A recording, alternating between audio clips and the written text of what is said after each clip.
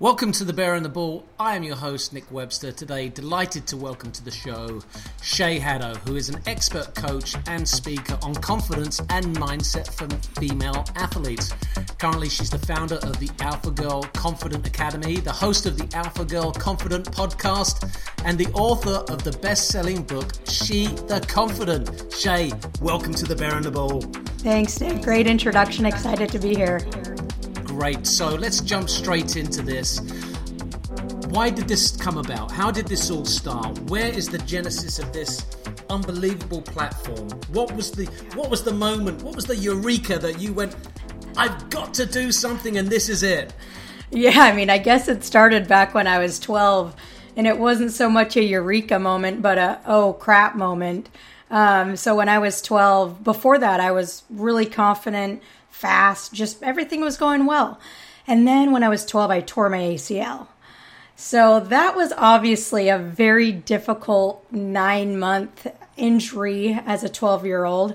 And from that point on, I really struggled with my confidence. I was terrified of making mistakes. I didn't want to let my teammates down.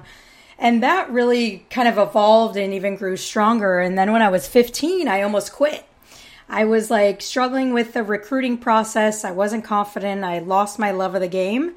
And luckily, I decided to keep playing. Got recruited to play at Virginia Commonwealth University and then transferred over to Utah State. But even when I was in college, I still struggled with confidence. And when I started coaching after college, I was like, a lot of the girls that I'm working with are seeming to have the same issues that I had when I was their age. So I kept coaching for a while and I kept noticing the same thing. So I started my own private training academy, and even with those girls, I noticed it. And so the eureka moment then for me was that I wanted to help girls more on the mental side of things, because I felt like it was where I could make the biggest impact. And so it was right before COVID actually, where I transitioned from my in-person soccer training to more so of the mental performance confidence side of things. And I'm so glad I made that transition because, especially with COVID, I think mental health and confidence is something that kids are struggling with now more than ever. So yeah, that was kind of my eureka moment, in a nutshell. So confidence is one of these mysterious things, though, that just kind of seemingly floats in the ether and can come and go on a whim. Yeah. It can come and go within a fraction of a beat. From feeling like I can produce anything I want on a soccer pitch to, oh my God, I hope no one passes me the ball. Yeah. Talk to me about the importance of coaches and mentors in this process. Yeah, when I was, for my youth career, I had amazing coaches, but I didn't really have any mentors. I didn't really have anyone that I could help me with the anxiety and the confidence and the mindset issues.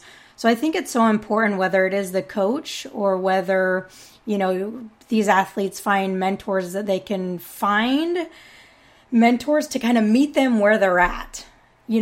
Coaches and mentors that can get to know them as human beings and people off the field. Because as a coach, you have 18 to 30, athletes that you're managing on the day-to-day basis. And so it's hard to get to know all of your athletes on a personal level. So I that's why I'm a huge advocate of finding mentors. And that could be a private coach or something like that. But really having a mentor, I know would have helped me out of a lot of things, and is why I do what I do now. As a player that may be having confidence issues, talk to me. What does that feel like? Where do you feel like the gaps are? How hard is it to ask for help? Well, the number one thing I see with girls specifically, with struggling with confidence, is they're afraid to make mistakes because they aren't confident. And the reason why they're afraid to make mistakes, in addition to not being confident, is because they don't want to let their teammates down. I've asked hundreds of girls that question, and that's always the number one answer, is I don't want to let my teammates down. So that's the number one thing I see. And then kind of the gap of I don't want to let my teammates down and I don't want to let my coaches down. And a lot of girls will start out being confident, right? And then they'll maybe play for a coach that destroys their confidence. Like there's a handful of girls that I work with personally that just went through that process of like, I need to regain my confidence. And I talk about confidence in a way of it's not just like knowing you can do something, but it's having like the confidence to try, the confidence to fail, the confidence to get out of your comfort zone, right? And so it's more so for me, I'm trying to help kids and girls rediscover that confidence and kind of whatever doubt that they've been put on them from coaches or from themselves or parents or from society. It's like kind of just peeling back those layers of doubt so that they can play with confidence, have fun, and like play how they really know how to play. So talk about some tools, and also explain to me. And this is probably one of the hardest things to do. Even male players is to go to your coach and say, "Coach, you're shattering me. Coach, you're taking away my love of the game. Coach, it isn't fun anymore. Coach, you're killing my confidence." And knowing, look, I'm a coach myself, and I think I'm a very good coach. To hear one of my players say that would absolutely destroy me. Yeah. But I think on the other side of the coin, there's coaches there who go, "Well, I don't care. Yeah. Perform, and I'll give you confidence." So, give me an example of how a young, let's call it a young 15-year-old girl, a young Shay, can go up to their coach and have a meaningful, deep conversation that is vulnerable, that is truth, and that will eventually and hopefully be beneficial to both parties. Yeah, I mean, that's probably got to be one of the hardest conversations that an athlete can have and maybe that a coach can hear, right? But I think it's an important one, and it's one I never even thought about having. There was no way I would have had that conversation with my coach. Like I was way too scared, didn't have that enough courage or confidence to even have that, right? So I think it's starting with like, whenever I talk to my girls about how to have a tough conversation, it's always like leading with gratitude, right? To kind of bring that person's walls down and be like, "Hey, coach, I know that when you give me feedback or criticize me on the field that you're just trying to help me, that you believe in me. But when you do X, Y, Z, it makes me feel, be honest about how it makes you feel." And I think leading with gratitude and then like just being really honest about how it makes you feel as a player. Like if that coach is not receptive to that, is it maybe time to find a new coach, right? And here's the thing though, is I don't believe that a coach is responsible for a player's confidence. Like you are responsible for your confidence. Can someone help you become more confident? Yes. Can someone destroy your confidence? Yes. But it's not a coach's responsibility, but it is, I think, the responsibility to cultivate an environment that helps their confidence as much as possible. Bring up a really interesting thought there, that it's not the coach's responsibility for your confidence. I don't know. I feel like every part of me wants to push back. Yeah, let's hear it. And say, "Shay, I don't agree with you, and I don't agree with you because I know and have experienced the influence." I hate using the word power, but the influence coaches have over players' mindsets. And I've seen on many occasions coaches, like we just discussed, destroy players. So if confidence is your responsibility, there must be a component of learned confidence. Because confidence isn't a given, right? Or is it? That's so funny that you asked that, because I literally last night was thinking about this question. I used to think that you had to always earn confidence. And I think to a point you do. But if you look back to a baby, when a baby learns how to walk, it's confident. It's not worried about failing. It's not worried about what other people are going to think of it. So I think in a way we have this innate sense of confidence. But I think when it comes to sport, and I want to say maybe an innate sense of confidence, innate sense of worth, right? And like coaches or parents or society can cover that up. And I think in sports, confidence is earned. You do have to work for it. Like that is the work. And I think a coach can destroy confidence a lot easier than they can build confidence. So I think confidence, you can't outsource it. Meaning, I am not responsible for building my girls' confidence. I can give them the tools, I can guide them, I can mentor them, but at the end of the day, it has to come from them. And I believe the same thing is true for coaches. Again, their responsibility as a coach is to cultivate their players, to develop their players beyond the field. But at the end of the day, no one is responsible for someone else's confidence. So are you saying then, and you can tell me if I'm wrong, are you saying that confidence is a learned skill? I think so, yeah. So, if it's a learned skill, we have to be... I think it's a relearning. A relearning, okay. So if it's a relearned skill, are we taking cues from our intrinsic selves, or are we taking cues and wanting cues from the extrinsic, which would be the coach / mentor / parent? I think we are, for the most part, taking those extrinsic cues, but I think we need to build confidence from an intrinsic perspective, right? Like getting great feedback and having that extrinsic feedback is great, can help build confidence, but it's short-lived. It can be shaken up, right? For example, a coach tells you you're great, you feel confident, and then the next day you get benched. That's not real confidence, in my opinion. Real confidence is when you feel confident whether you get benched or you don't get benched. That doesn't mean that your confidence is always flatlined. It's going to go up and down, but it never gets shaken to its core just based on the external. That's the goal that I'm trying to get people to see with confidence, is there's kind of this unshakable core.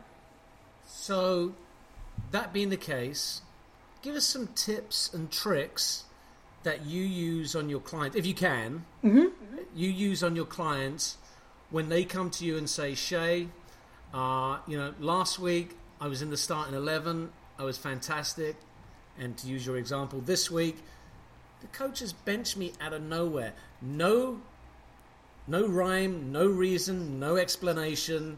He named the starting 11. I wasn't in it. Boom. And that's one of the worst things a coach can do, by the way. But let's use that example. Yeah, so humans are meaning-making machines. So a lot of times a coach will bench you and you'll make it mean, oh, I'm not good enough. Oh, I suck. Oh, I don't belong on this team. We tend to make a negative meaning out of something. So first thing you can do is ask your coach, like, hey, coach, I'm just curious, why did I get benched? Just come from a place of genuine curiosity so you can see the truth of it. Because a lot of the times our negative thoughts come in and we make it mean this absolutely untrue, disempowering thing. So get to the root of the truth of what it is, right? And same thing with mistakes. When you make a mistake, it doesn't mean that you suck. It doesn't mean you're not good enough. It means that maybe you need to put more pace on the ball. We tend to make these external things make it mean something about us as human beings, and that's just not the truth. So anytime you have a negative feedback or a negative thought, it's like, ask yourself, is this true? If not, what is true? So that's like, again, with a mistake, it could be a negative feedback you got from your coach, but the first thing is ask your coach. Ask your coach, hey, why did I get benched? What can I do to not get more playing time, but what can I do to help the team? So I'm assuming you work with collegiate players, high school, club. Mm-hmm.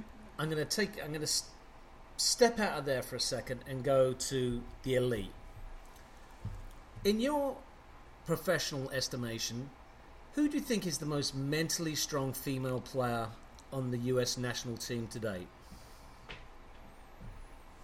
Give me one sec. And why? That's a really good question.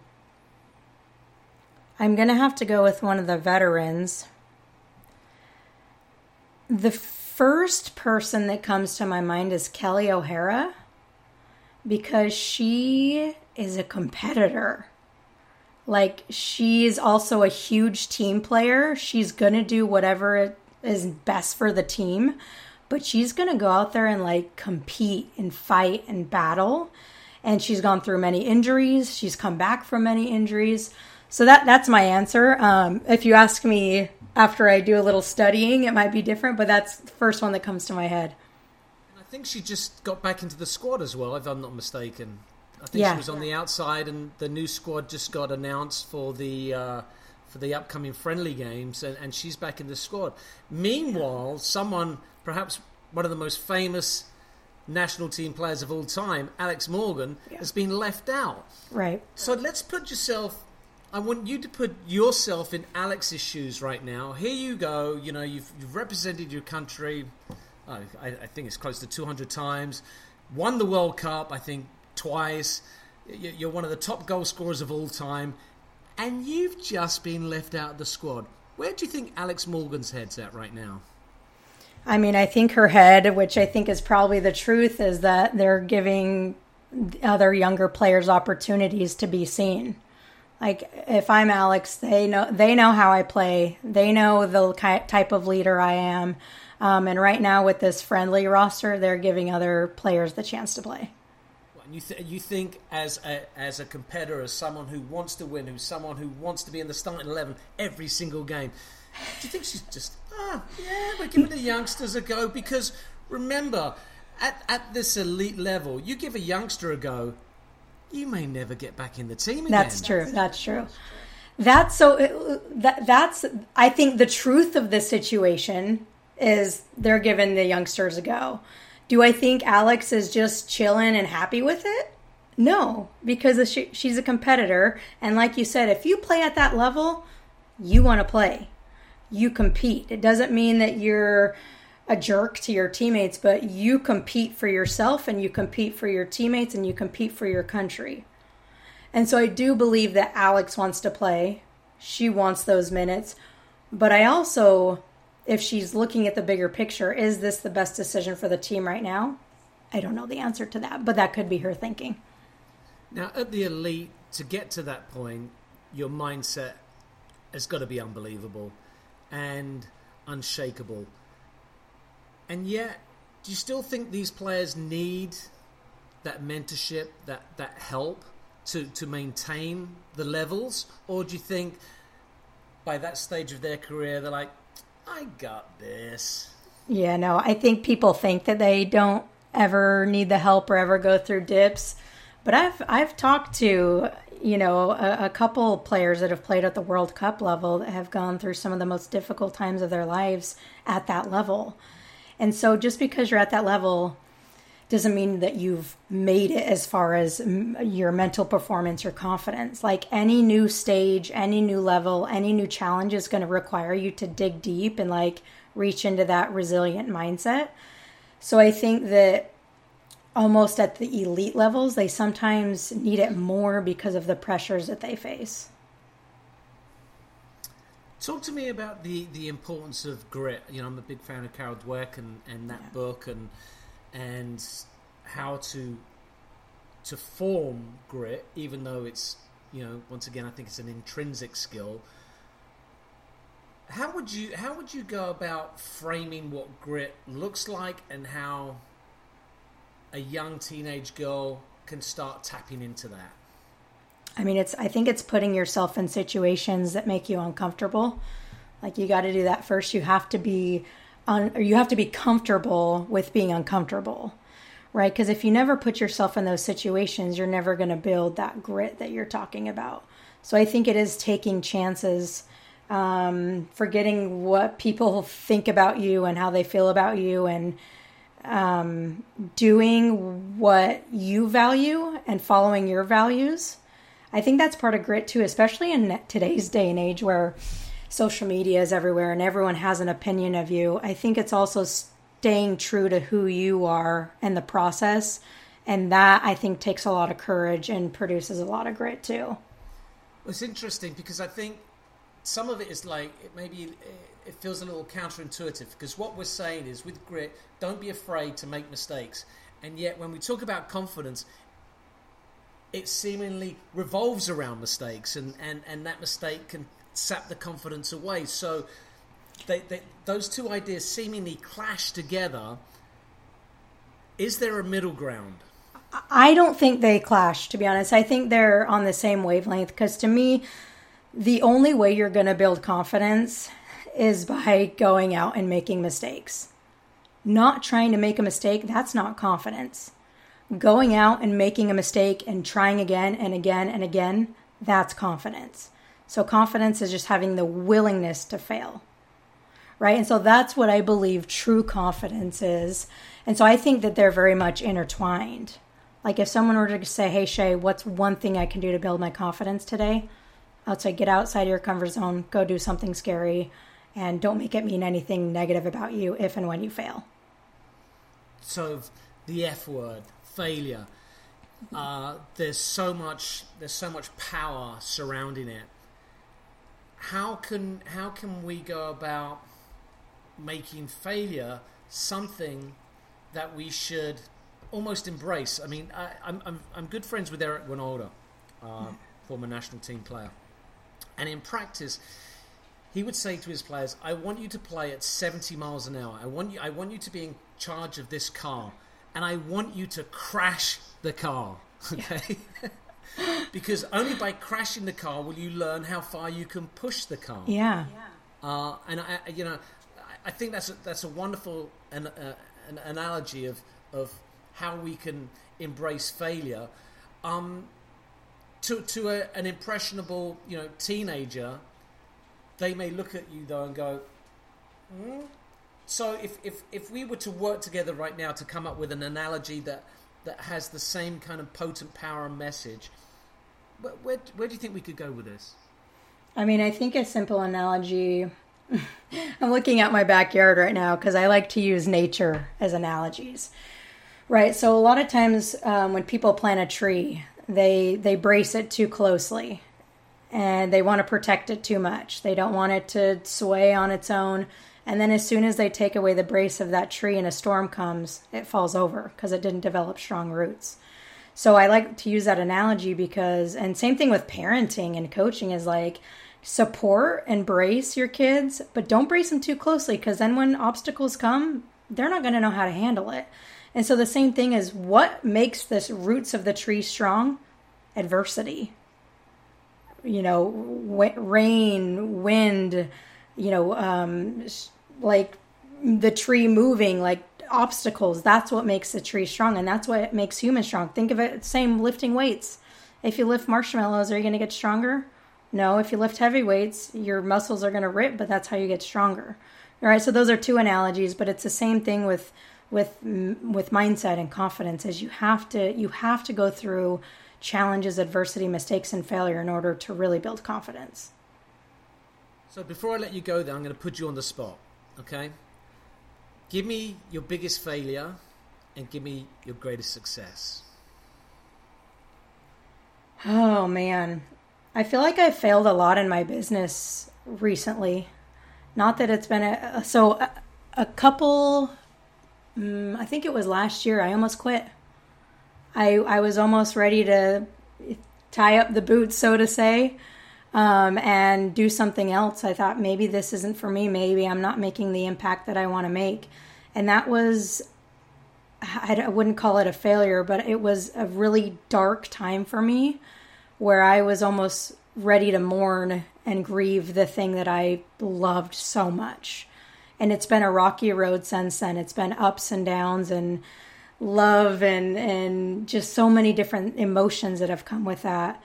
So I would say that's my biggest failure, but almost at the same time, my biggest success.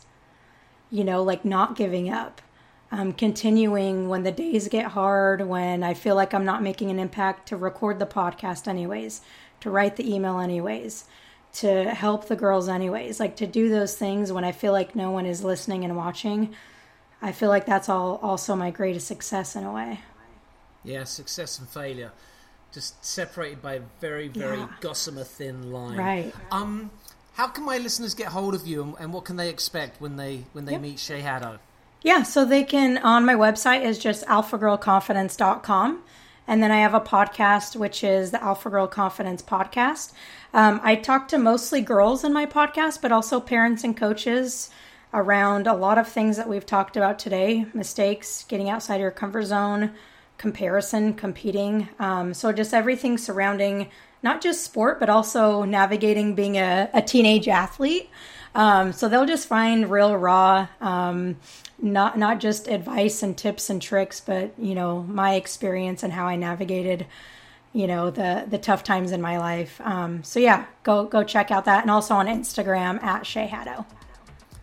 Shay Hadow, founder of Alpha Girl Confidence. Thank you so much for coming on the Bear and the Ball. And for more on Cal South, as always, go to calsouth.com and you can follow us on Instagram and Facebook. And thank you to many of our sponsors, such as Trace and Dick's Sporting Goods.